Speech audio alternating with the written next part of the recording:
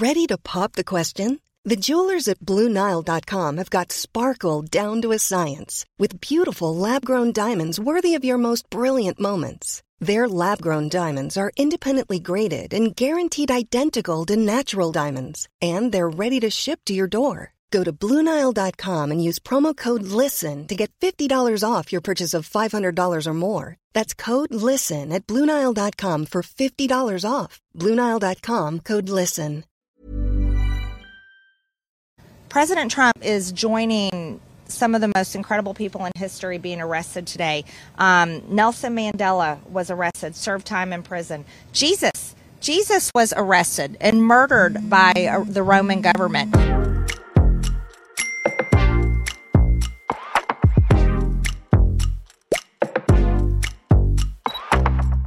Hello, you're very welcome along to this week's edition of the Group Chat. I'm Richard Chambers, joined as always by Zara King. Hello. And Gavin Riley. What up? Guys, how are you doing? Good. Very well, how are you? Yeah, I'm in good form. What is your view on what is the most controversial artwork of all time? To launch things off into a direction. God, I wish you'd given us advance notice of this. I didn't want to. I'm trying to think of what is the most controversial artwork of all time. I mean, there's people who now think that Michelangelo's David is some sort of pornographic Good point, yeah. masterpiece, but it's not it's just not.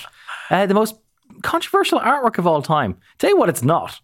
It's not Spicebag, is it? It's not Spicebag. Yeah. What is that? You have to talk amongst yourselves while I try and think about what the most controversial artwork of all time. It's not important. It's not important. It was just because of the nature of the discussion that we've had. Obviously, spurred by the conversation around the ending of the eviction ban, has thrust the work of Spicebag to the front of the national media agenda. And a lot of people are... First of all, there's people on the pro-ending the eviction ban side who are like, this is a disgrace, this artwork, which of course depicted Gardaí involved in overseeing an eviction. Yeah. Modern day Gardaí implementing a famine era eviction. Yeah. So it's supposed to be drawing parallels between those two circumstances, which is the purpose of art. Yeah. So fine. It's art. Yeah. Political art has been a feature of all art since art began.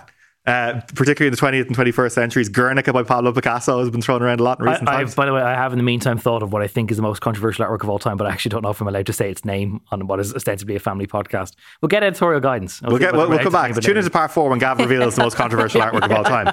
But what did you make of this, Sarah? The fact that this became the debate almost was around the artwork rather than around the impacts of the ending of the eviction ban. Yeah, so I was working over the weekend, so I was this landed on my brief at the weekend, and I was just kind of looking at the tweets and the outrage of the artwork and thinking, we've kind of missed the point here, folks. We've missed the point. I'll be honest with you, I wasn't personally offended by it. I didn't. I guess, look, I understand the sensitivities around the AGSI came out and said that they were highly offended by it, but, Gardaí are present at evictions at times, albeit to keep the peace, they will argue. And so they are present there. So their presence in the picture wasn't totally beyond a reasonable, expectation if you were depicting an eviction. Just, I suppose, the role that they were suggested to have played in it, perhaps the AGSI felt, was that they were coming across as being somewhat aggravating or something. But obviously, the role is to keep the peace in those settings. Look, I kind of thought, I was working on Sunday and I was interviewing alone about the number of older people who are becoming homeless. And then I also met a gentleman in town while I was working who came up to me, showed me the eviction notice that he'd been served on his home in East Wall. He has €1,900 a month to spend and he can't get somewhere to live. So he's bought a tent and outdoor gear. And I was kind of going, this is really more important, to be honest, than the outrage on Twitter. I saw that interview that you did with him. We broadcast it on Sunday on the news at 5:30. And I'm not usually as kind of shook by stuff like that. But when you're talking about someone who has an income and has a family and has children and needs to be able to house those kids because of the custody arrangements, there's a guy on a decent wage who just can't get anything. And his life is in danger of unravelling because of this one thing. And he's a single father as well. This is another thing I'd like to say about that, actually. He's a single father, and he said a big part of being able to maintain his relationship with his children has been having a home to bring them to and to have them for his access days, 2 or 3 days a week. And without that now, he said his time with his kids is going to be limited. And, he's not going to have his kids sleeping in the tent with him. Obviously, that won't be ideal for the family. But it's just the fact that he's so much money to spend. And we met that man on the street. We were actually interviewing alone, and he came over and spoke to Joni, our camera woman. And Joni said, you might want to talk to this man. And I I had a conversation with him, and he brought up all the documentation on his phone, showed me all the notices, all the eviction, and I was like, oh my God. And he said, I've bought all the outdoor gear, and I'm going to be sleeping on the streets at the end of the month. And I just thought, wow. And then, contrast that then with all this outrage on Twitter about the artwork. I was like, this is not the point. It's a jarring thing, really, when you put it that way. When you actually do contrast the human situation of it, like we've all, I'm sure, been sent on stories now over the last couple of days. Last week I interviewed with Jess Carlin, who is a renter. She's out of her place in the month of May, has a good relationship actually with her landlord, but just the idea of trying now to find somewhere to live. And it's the impact you mentioned on the guy you were talking to, on his kids. This is another situation where she has a young daughter who might have to move school because she might not be able to get somewhere which is even relatively close to the place where her daughter is currently in school. When you look at the human cost of this situation and the rental and the housing crisis, it does seem a little bit bizarre that we are talking about, again, a piece of art which is meant to provoke. It is meant to provoke conversation, and yet people are losing their absolute minds. I just think, just by the way, because I wasn't aware that those were the circumstances of how you came across the guy who you spoke to for the news at 5:30 on Sunday, and actually the idea that it wasn't someone, you regularly do your calls out. You put something on Instagram, you go, are you affected by this? Drop me a line, get in touch, and we might arrange something. I presumed that's where it had come from. Like the idea that you were just out and about with Joni and a man came up to you and said, these are my circumstances. And you were like, that's... But that's how commonplace it is. This is my point. That it's not a case of that you get some people coming in and this is a slightly disproportionate or somewhat extreme scenario. This is a man who you bumped into on the street who said, this is my life. I've bought the outdoor gear because I reckon I'm going to be living in a tent. And one thing you said there, which actually I want to say as well, is he's so nice about his landlady. And we hear this conversation about demonising landlords, and you said your renter had a great relationship with the landlady. Like, this gentleman has been so complimentary about the landlady. He said, look, I lived in the house 13 years. She gave me plenty of notice. Like, he acknowledges he's had loads of notice. There's just nowhere to rent. Like, there's literally no houses. And he totally appreciates that she needs the house back because her children are going to college in September and they need somewhere to live as well. So he's been, totally not demonising his landlady, but just recognises that the crisis is so severe and so serious now that he physically cannot get a house with just under $2,000 a month to spend. On the political artwork thing, like I understand to a point, like the AGSI is feeling like they are sort of unfairly smeared. They're entitled to have a view on it. Because look, it's a very anxious time for so many people, and the idea that the guards would be seen as enforcers of that anxiety is maybe a level of unease that I fully understand that they're entitled to, and their right to just voice their objections or to try and clarify exactly what the role is of Gardaí in enforcing that kind of stuff. Drew Harris did say today, though, that Gardaí wouldn't be, like, that it's a civil matter, that evictions are civil matters, and Gardaí wouldn't play a role in evictions. So effectively it's only if there's a court involved. If there's a heated moment that basically the guards are called in to keep the peace, was the term that Drew Harris used today. So, but that's what I'm saying, like, it's not beyond the realms to see Gardaí present at evictions for that very reason, to keep the peace. So that's why their presence in the photograph wasn't so jarring to me, certainly. I didn't. Well, that specific instance in which the Gardaí were depicted, that was North Frederick Street, which is a very high profile incident, which the police ombudsman did actually criticise the Gardaí in question for the presence at that. Well, there you go. That's why it's a double-edged sword, because firstly, it is a fair representation of what Gardaí sometimes are involved with in enforcement, but also if the guards feel like that's an unfair example to lean on because it's not representative of their duties on an everyday basis, you can understand their qualms about that as well. On the political art aspect and some of the hubbub that it caused, I know you're a big West Wing fan, Rich. I'm not so sure about your commitment to it these days. Season 2, episode 6, Shibboleth. Anyone who's been brushing up on their Old Testament references will know what a shibboleth is. Shibboleth is basically some sort of cultural reference point that helps you to tell apart one group from another. In the Bible, it was one group who pronounced the word shibboleth versus another tribe who said sibboleth. They pronounced their S's differently. I think this artwork has been a real political shibboleth, because if you see that art and you think, God, look at the unfortunate people who are now being removed from a home and have nowhere else to go, that's one category of society. There's been another category, and a lot of them have been coalition TDs, who see that and go, what an unfair smear on the guards. And look, it's fair and it's legitimate, and we've just acknowledged that it's reasonable to have some concerns about just how the guards have been depicted in an instance like this. But if your concern is about the depiction of the guards and not about the social effects of the people who are being left homeless, I think maybe you need to just sort of reorient what your concerns are here. Yeah, I would actually agree with you on that. And I would also say that when things like this happen, this is a kind of a wonky sort of inside baseball journalistic sort of thing. I think we need to be cautious sometimes about the feeling that the guards are above scrutiny in some way about these things. I think that there's almost at times in public life, and this goes for politics as well, that the guards are above any scrutiny whatsoever, and that there is that level of insult that actually happened over that artwork can be a bit of a chilling effect from that. That the guard, like if you're having Garda representative associations, which again we say they absolutely are entitled to be object to this.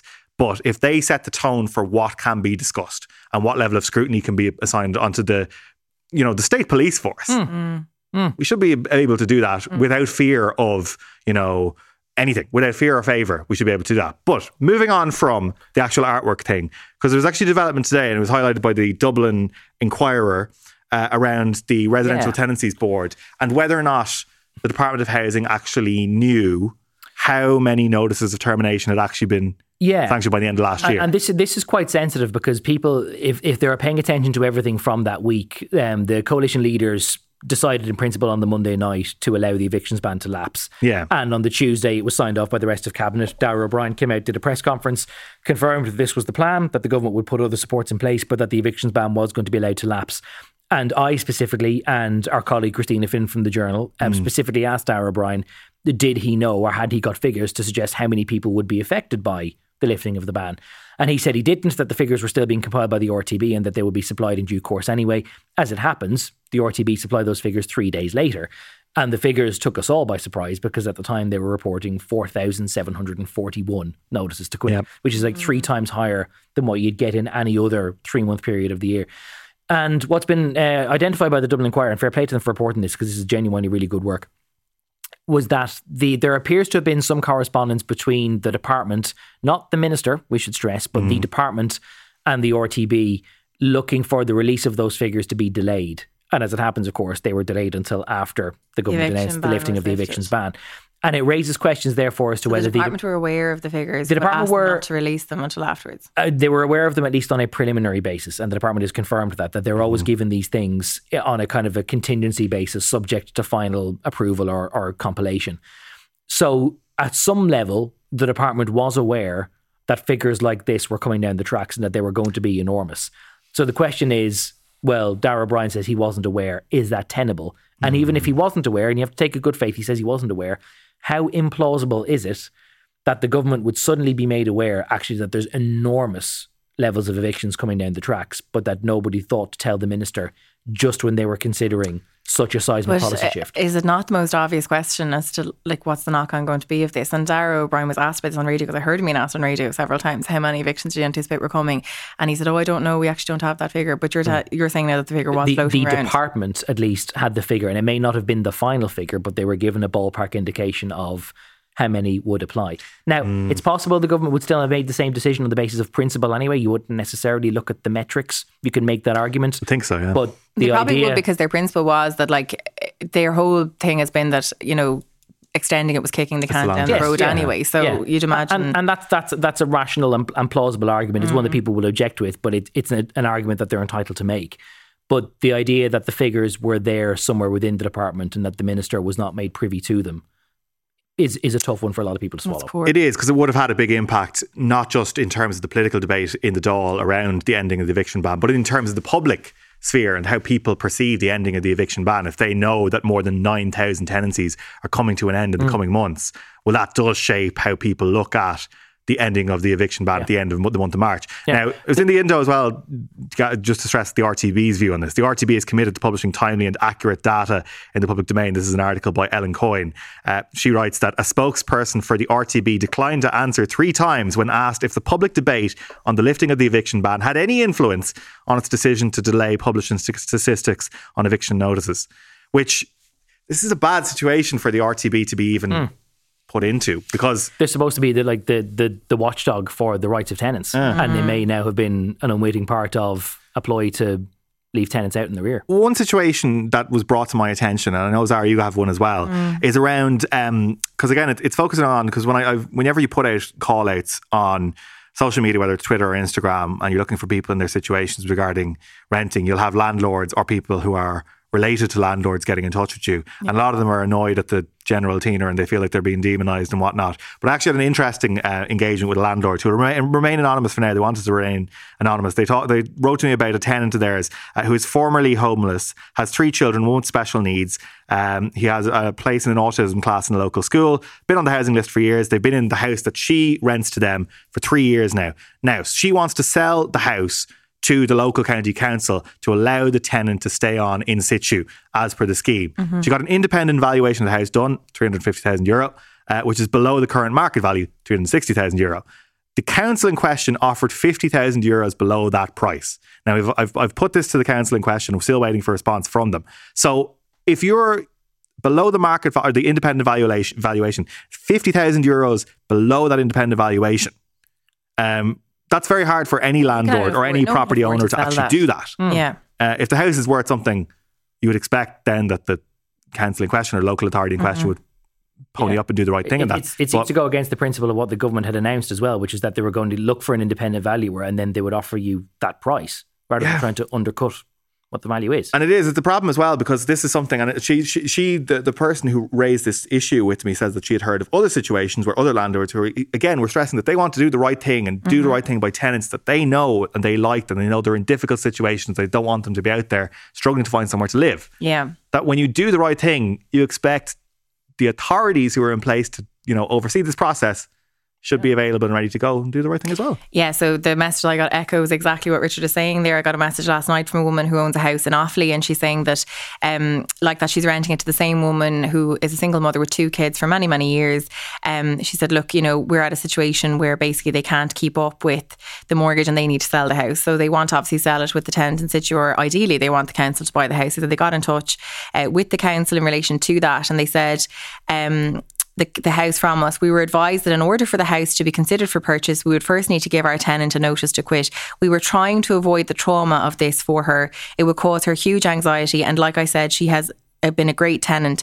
I'm just telling you all of this to highlight the utter madness out there and the fact that the government aren't really giving true facts about what's happening in the reality. So that does echo exactly what you were saying. Like, this lady is trying to sort of keep her tenant in her home, not cause her any undue stress, single mother with 2 kids.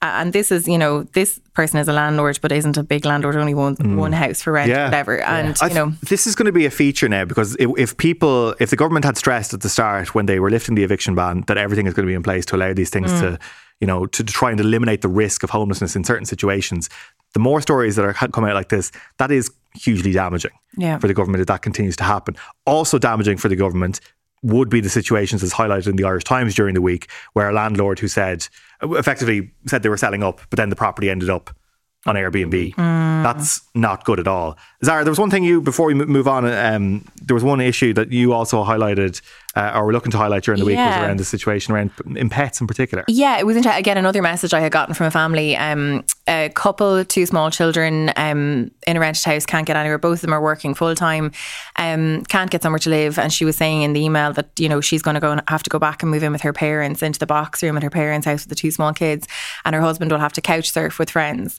And she said the saddest part of all is that they're probably going to have to surrender their little dog to the local dog shelter. And I spoke to the DSPCA about this during the week, and they said actually they're seeing an awful lot of that now, that there's a waiting list of over 800 pets waiting to be surrendered into the DSPCA alone. That was a figure from last week. And they're seeing examples of coming in the morning and dogs are tied to the gate of the DSPCA because people are in such distress. There was somebody, I was filming there during the week, and somebody came into the reception with their dog and said, I'm about to be made homeless. I cannot take care of this dog, but I love them so much. Can you take them? And they went and looked to see if they had a space to take the dog from the lady. Because the process, I should say, by the way, if you know you're going to be becoming homeless, or you know that perhaps you're going to be moving to rental accommodation where you can't bring your pet, the advice is to get in contact in advance and as early as possible. So if you get a notice to quit basically, and you think maybe you can't take your pet with you, from the time you get that notice, that's the time you should begin the process of surrendering your animal. If you don't have to, in the end you end up keeping them, all well and good, but to put the wheels in motion to do it as early as possible. I didn't know, even when you talked about covering that to us when we were planning all of this, I didn't know there was a waiting list. Neither did I. And that's because the DSPCA, I suppose, their mandate or their priority is to take care of animals that have been abused or, have come out of difficult situations. So that would be the top tier priority, I suppose, animals that are being mistreated. Yeah, it's this kind of elective or voluntary. Exactly. surrender. But of course, when it comes down to it, then they're going to look after every animal they can. But 800 animals waiting to be surrendered is just really shocking. Now, Gavin, you were on the radio, as you obviously usually are, of a Sunday morning. I tend to be on a Sunday morning. Absolutely. You did something a little bit different, though, for what was World Autism Day, part of Autism Awareness Month. Yeah. It was quite a remarkable piece of broadcasting, I have to say. Well, thanks for saying so. We, in this line of work, it's always a very tricky balance to not use the platform and the low-level clout that we've got in this industry to sort of start using stuff or to start throwing your weight around for things that are like deeply personal or things that are actually materially could cause you personal benefit. But last Sunday was a day in which you sort of reach a point where you go, actually, there's something that needs to be called out here. So long story short, I don't want to make too personal a thing of it, because the point of the piece, if people have seen it, it's on my Twitter and Instagram, they can see it there. One of my children has autism, and I just did a piece about things that you ought to be aware of when it comes to trying to navigate the world when you've got a child with autism and trying to access the various therapies and procedures that are supposed to be available through the public system, but which are often very difficult to do so. And I won't recap the whole thing now. People can go and watch it back if they want to. But there was a couple of things that really struck me just about the scale of replies. And firstly, even just as a precursor, we were talking in the last part about sometimes when we do call outs, we're looking for people to volunteer as case studies on different things, whether it's handing over a family pet or struggling to find new accommodation. I didn't go looking in the aftermath for people to get in touch if they'd had similar experiences. Yeah. They just came forward. But they just came forward in like such extraordinary numbers. And like it was really, really, really eye-opening and really striking to see how many people are going through similar challenges or are just finding the system so tough to navigate. And who basically seem to have thought that they were the only ones, that even though the system is universally set up and it's universally hard to break through for anyone, that people who are fighting this fight don't ever really seem to think that there's anyone else doing it. That everyone sort of feels like they're walking the road solo, when in truth, there's thousands of people who are all making the same solo journey. We're all lined up one after the other, but we all think that we're making the journey alone. And it was really striking to see how many people got in touch to sort of express that, and that they got real solace from hearing someone else give voice to the same sorts of challenges that they're facing. And I'm glad that they did. Yeah, like it can be something to see that you're not the only person or not the only family in the same in this boat, in this particular boat with these particular difficulties. But at the same time as well, Gav, I suppose it highlights the scale of the breadth of the issues associated with it, which haven't been properly addressed for a long, long time. Well, this was the second takeaway point, was that one thing which I was really genuinely surprised by is that even knocking around Leinster House, and they're all on recess this week, so there's not many politicians around, but you're walking the corridors and you pass a politician and they take you aside and go, God, I heard your piece of the weekend. It was really powerful. It's probably more powerful coming from someone who isn't a politician like you than from a TD or a senator like me. Mm-hmm. And so many of them like confiding in me that actually they or members of their extended family are fighting the same fights as well. And people, were they like government TDs or opposition, or what was the story? A little of both. Yeah. And like what's almost demoralizing, you try not to be demoralized by it, but what's demoralizing is that when you see so many people who are in positions of power or who are adjacent to positions of power or who have influence on those who have power, and there is such a universal desire to sort all this out, to make sure that there's enough therapists, to make sure that the system is scaled up or has the capacity to deal with the number of people who need its services. And they're all so desperate to try and make it happen.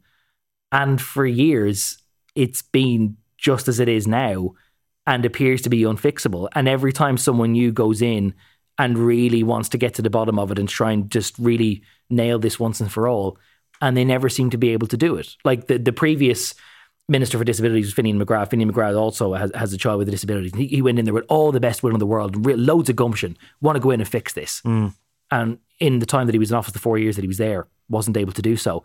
Anne Rabbitte, who is the current Junior Minister for Disabilities, has been madly keen to try and meet with the local HSE teams, to try and meet with them individually, not have umbrella meetings with national management. She wants to meet with the people on the ground to figure out how you can make this work.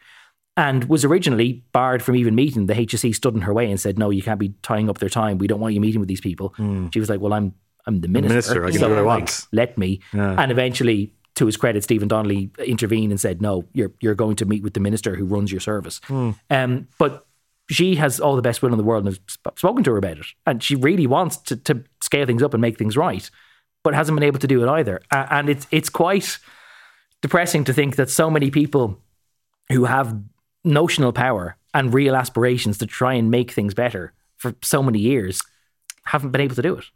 Do you think, I know you talked there, Gav, about people sort of feeling alone in it, and I think that's really lovely that people felt like they could come and reach out to you and say that they felt less alone. And I think one of the things that struck me from speaking to you about this is that, I suppose, that not knowing in the beginning really where you stand, because it was your first child. Yes. And, you're sort of, and it was also height of the pandemic as well, and you're kind of wondering, is the being at home kind of, and there's so many questions. Every child develops at their own rate, and even those who do end up getting diagnosed with autism, they all present in different ways, or it might manifest in different ways. And there's a line that I said in radio, but it's worth just repeating because it's true. When you've met an autistic person, you have met one autistic person, because you cannot presume for a moment that some of the ways it presents for them are universal or would necessarily show up for anyone else. And it's just a point that's really worth stressing, because as a side tangent, one thing that I've seen before, which as the parent of a child with autism, would really just gall you, was the idea that in some educational settings, and I want to preface this by saying that most people in education, almost all of them, really go in there with the best of intentions to do as best they can for their kids. But I've known some instances where children who are in autism classes are all given ear defenders. And for a lot of kids, that would make a really tricky situation all the more aggravating, because a lot of children with autism don't shirk away from sensory stimulus. They go looking for it. They're sensory seekers. So denying them that level of stimulus is only going to aggravate them even worse, and it's going to distress them in ways that you didn't need to.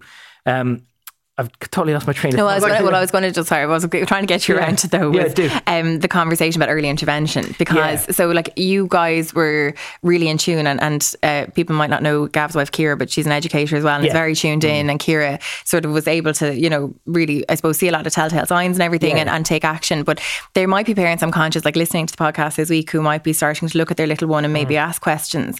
Is there any advice that you can give them in terms of that, or well, I suppose you've listed them in the piece you did on radio about the things that you should know, but how do you get to that stage of getting the interventions that you need early on? The best thing to do, if you have some concerns, or if you think that some kind of intervention might be warranted, the first thing to do is, if you go on the HSE website and look up the details of the CDNTs, there is a contact email for each of them. Now, ordinarily, I shouldn't say ordinarily, because again, it presumes that things are universal and they're not. But in many cases, an update with the public health nurse, who will see your child periodically through their childhood, that might be the point at which you can express your concerns. If the public health nurse agrees, they can have you sent on for an assessment of need. If not, you can still try to contact them and seek an assessment of need off your own bat, or ask a GP to do it for you anyway. The thing which has been really depressing about the scale of the replies that we've gotten in is that I mentioned in passing that the average waiting time for an assessment of need right now across the country is 19 months. It's supposed to be 6 by law. You were entitled to an assessment of need within 6 months, and the average time is 19. And some people who've gotten in touch with me since, who were thanking me for giving voice to their challenges, their own experience, were saying God, they would only love if it were as little as 19 months.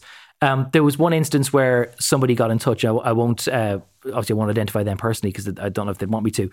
But they were pointing out that in their area, the assessments of need that are being offered now were people who were referred to their books in spring of 2019. Stop. 4 years ago. It's a different era entirely, almost. The average waiting time in that area for an assessment of need is over 48 months. And here's the really galling bit. Now, it doesn't matter, because it should be universally quicker anyway.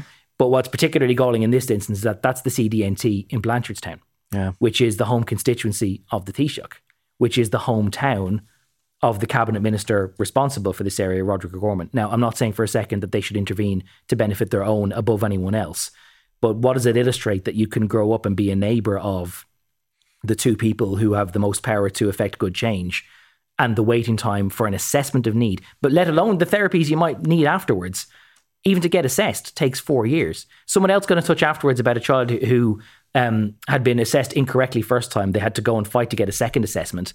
They got their assessment of need and the statement of service, but they're proposing to start delivering the therapies in 5.5 years. Richard, like, this is a downright feeling. It is, and it's an assessment of need. Literally, like, need is absolutely the crucial word in any of these things. And the fact is that it's almost now come across as this thing which people are expected to just get on with. Like, these are crucial early interventions based on these assessments, which can have a huge impact on quality of life. And I just find it does baffle me that there isn't more political outrage about these things. Like, I know we have these big issues that come up in society, but why isn't this one? Why isn't this one which has people outraged? Why isn't it one that we hear, big debates in the Dáil about? We just don't. We don't. And I've covered many protests with families that have come to the gates of Leinster House, and there's some families that I meet time and time again. I'm thinking of, there's 2 specific families I'm thinking of, and I meet those families every 12 months, every 2 years. I see them, they're still asking for the same services, they're still asking for the same things, and you're going, oh, I'm meeting you again, you still didn't get sorted now 4 or 5 years later. And you're going, how is this parent still dragging their poor children up to the gates of Leinster House looking for basic access to basic needs? And like, this is what, my 4th time interviewing you in the last few years. Like, this is mental. And maybe to go back to where we started, maybe we'll finish on this. Maybe the reason why there isn't this kind of mass movement, or it doesn't become this thing that there is national outcry for, is because a lot of parents feel like they're doing it alone, and they don't realise just how nationwide, how universal these frustrations are. And that they don't realise that actually there are some support networks or some collectives where they can get in touch and at least network and try and lean on the shoulders of other parents who are going through the same thing. And maybe if there is some benefit that can come out of the whole thing that I did the other day, I'm not expecting the system to suddenly reform overnight. I know it can't be done that quickly. I fear in truth whether it can be done at all. But at the very least, if it means that people know they're not the only ones who are out there, and that there are others with whom they can get in touch and at least feel less lonely about the journey, then I hope it'll have been worth it. Hey, I'm Ryan Reynolds. Recently, I asked Mint Mobile's legal team if big wireless companies are allowed to raise prices due to inflation. They said yes. And then when I asked if raising prices technically violates those onerous 2-year contracts, they said, what the f*** are you talking about, you insane Hollywood ass f- So to recap, we're cutting the price of Mint Unlimited from $30 a month to just $15 a month. Give it a try at mintmobile.com/switch. $45 up front for 3 months plus taxes and fees. Promo rate for new customers for limited time. Unlimited more than 40 gigabytes per month. Slows full terms at mintmobile.com. One size fits all seemed like a good idea for clothes. Nice dress. It's a t-shirt. Until you tried it on. Same goes for your healthcare. That's why United Healthcare offers a variety of flexible, budget-friendly coverage for medical, vision, dental, and more. So whether you're between jobs, coming off a parent's plan, or even missed open enrollment, you can find the plan that fits you best. Find out more about United Healthcare coverage at uh1.com. That's uh1.com. President Trump is joining some of the most incredible people in history being arrested today. Nelson Mandela was arrested, served time in prison. Jesus was arrested and murdered by the Roman government. There have been many people throughout history that have been arrested and persecuted by radical, corrupt governments. And it's beginning today in New York City. And I just can't believe it's happening, but I'll always support him. He's done nothing wrong. Sorry. He's done nothing wrong. Marjorie Taylor Greene, representative from the state of Georgia.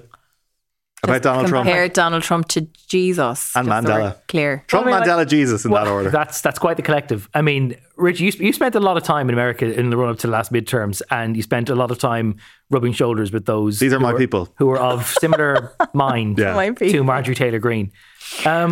They will genuinely see the process of somebody facing trial with the presumption of innocence until guilt is proven. Mm-hmm. They will see this as some illustration or some edifice of like some corrupt new world order that wants to overturn the one guy to make America great again.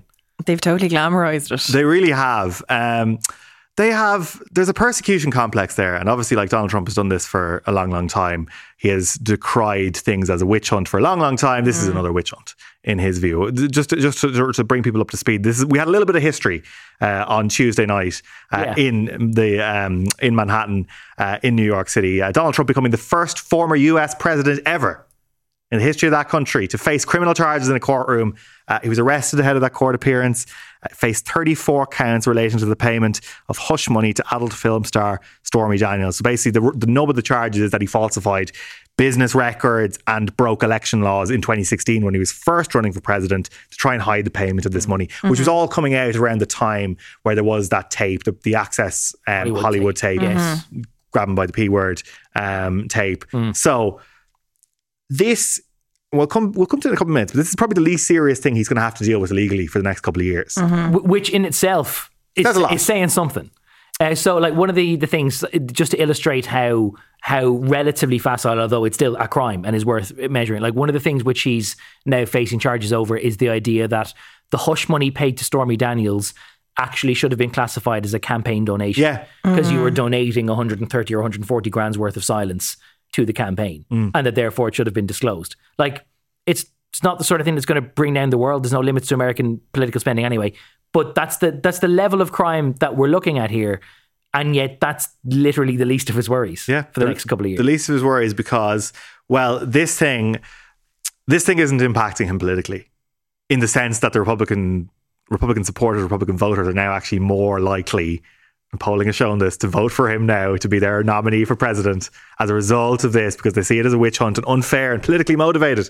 Like it's one thing for it not to register. Like the persecution makes him more likely. He is the front runner for the nomination. But they think he's Jesus, like, so obviously they do. And I met so many people who think he was sent by God, which is head spinning in so many ways for such an earthly soul as Donald Trump.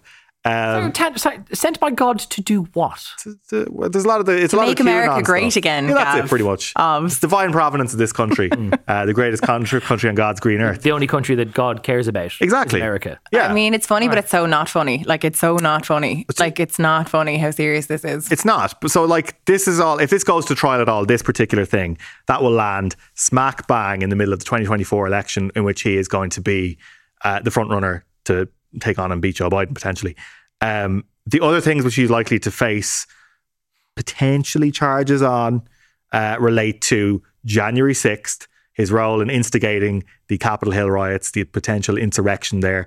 Another one around his attempt to overturn the election in 2020, focusing on the state of Georgia, which is actually where Marjorie Taylor Greene is from.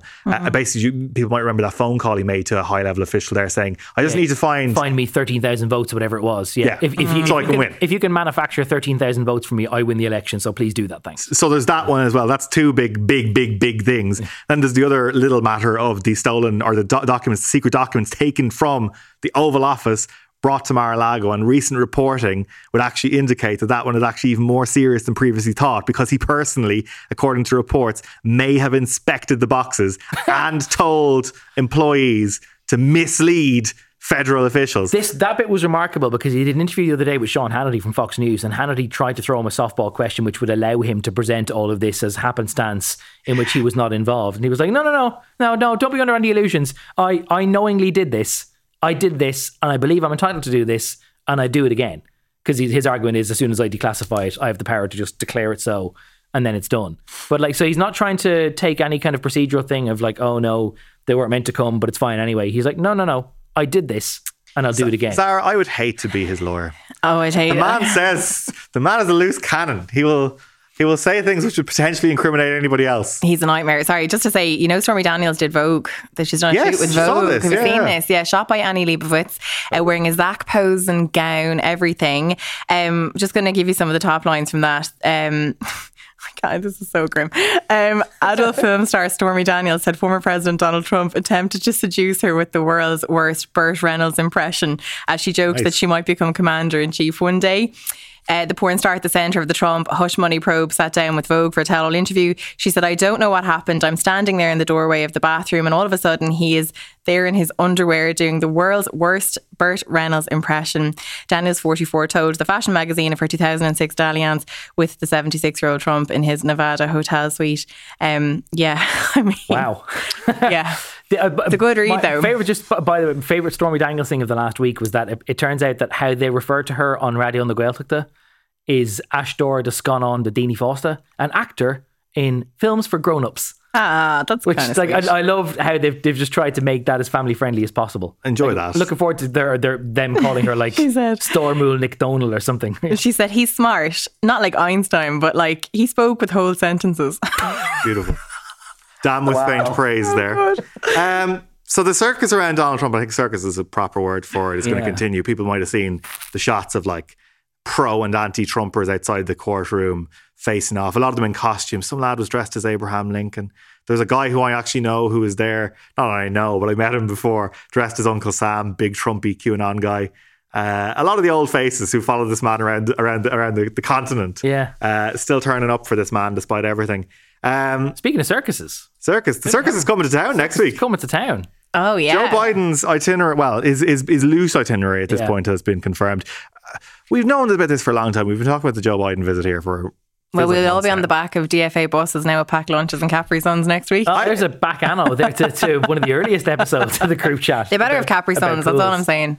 Yeah. Run us through the details, Gav. So he's flying into Belfast next Tuesday. He's doing 24 hours thereabouts of stuff in the north on the theme of the 25th anniversary of Good Friday, which of course is being marked this coming weekend. This going into Easter weekend.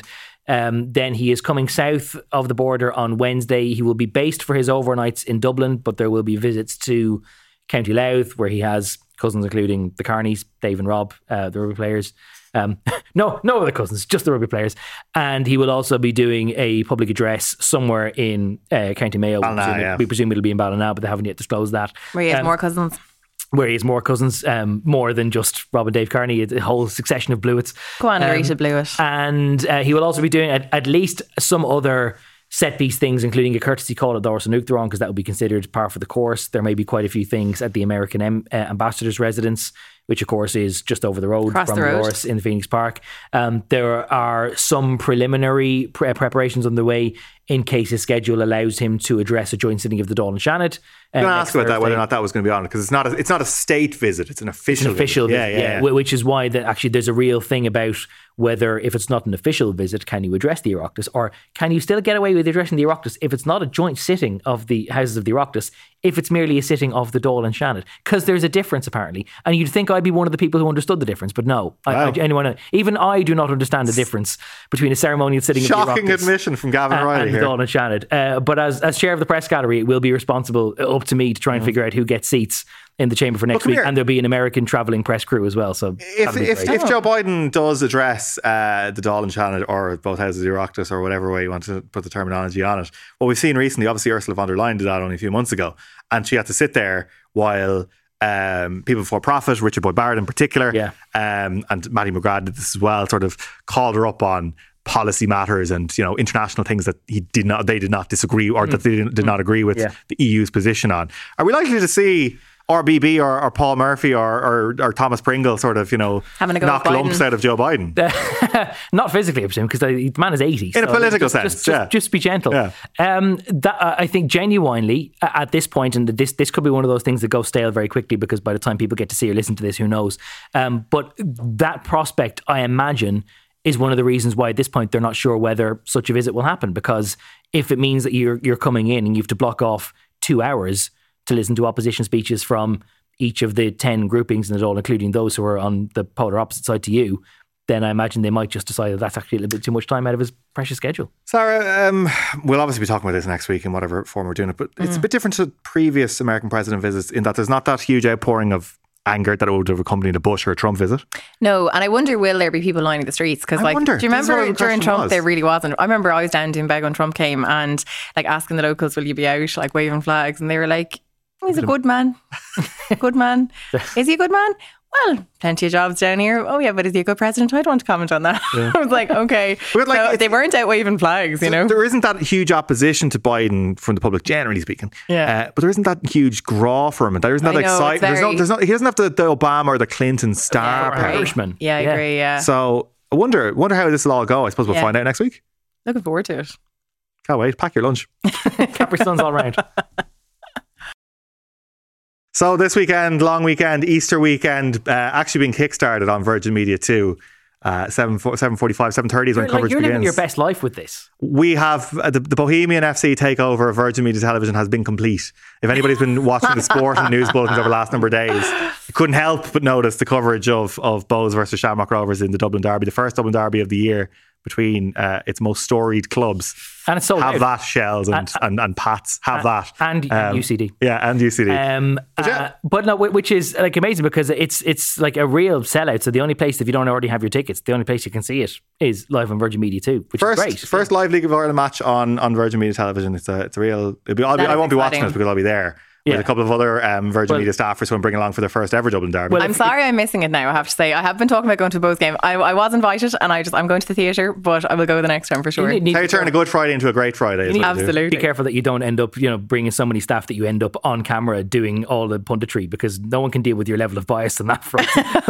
Complain to the BAI for doing it. Shameless. Have anybody else have any plans for long weekend? I'm going to try and see Martin McDonagh's play this weekend. Hangman, it's in the Gatey, so nice. it's finishing up. Yeah, I'm really looking forward to it. I watched In Bruges for the first time at the weekend. Actually, I'd never seen it before. It's very good. No, I hadn't seen it before. I'm not very, but I'm getting there though. I'm getting there.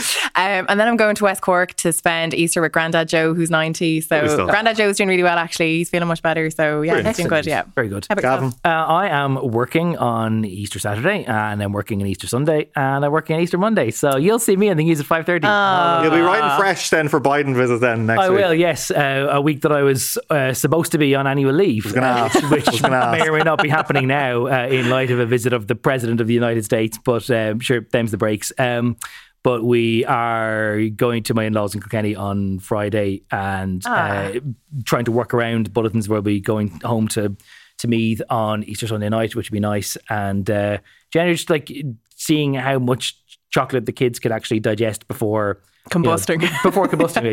What is breaking point for that? And just seeing that just how much can they take in before it affects their mood as well as their dippy tummies. So full report next week on that. Yeah. I'm out to Rush anyway, so I look. Are you? People of North County Dublin look out. Yeah, all good. Yeah, delighted now she's mentioned on the podcast for the very first time. Hello, and Jeffrey. This is getting weirdly personal now here, lads. But yeah, there you go. You started with the Bows thing. This is basically the Richard Chambers special edition between Jeffrey, Liz, and Bows getting the shout out in part 4. We got them all. We got them all. The main players. I hope everybody out there does enjoy their long weekend, whether you're Easter or chocolate or whatever your religion or allegiance is for that weekend. But I do hope you enjoy it all. We will be back next week for probably a kind of Biden-y sort of special. We'll bring you behind the scenes of, I suppose, life on the road. If people want to get in early now and ask us questions about how the material stuff of the pooling and all that works, and we might be able to deal with them then in next week's pod. So if anyone wants to get in touch on any of our social channels about the nitty-gritty of how all this works, get in touch, let us know. There you go. Homework for you all for the weekend. Yeah. Gavin, Zara, thank you very much indeed. We'll be back next week. Bye.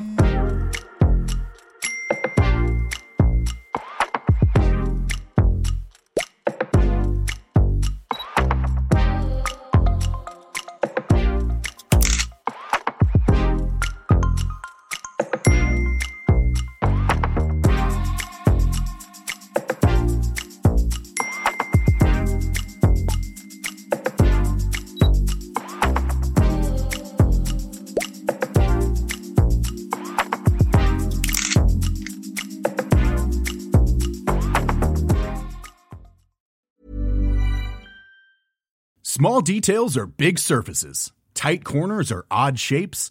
Flat, rounded, textured, or tall. Whatever your next project, there's a spray paint pattern that's just right. Because Rust-Oleum's new Custom Spray 5-in-1 gives you control with 5 different spray patterns. So you can tackle nooks, crannies, edges, and curves without worrying about drips, runs, uneven coverage, or anything else. Custom Spray 5-in-1. Only from Rust-Oleum.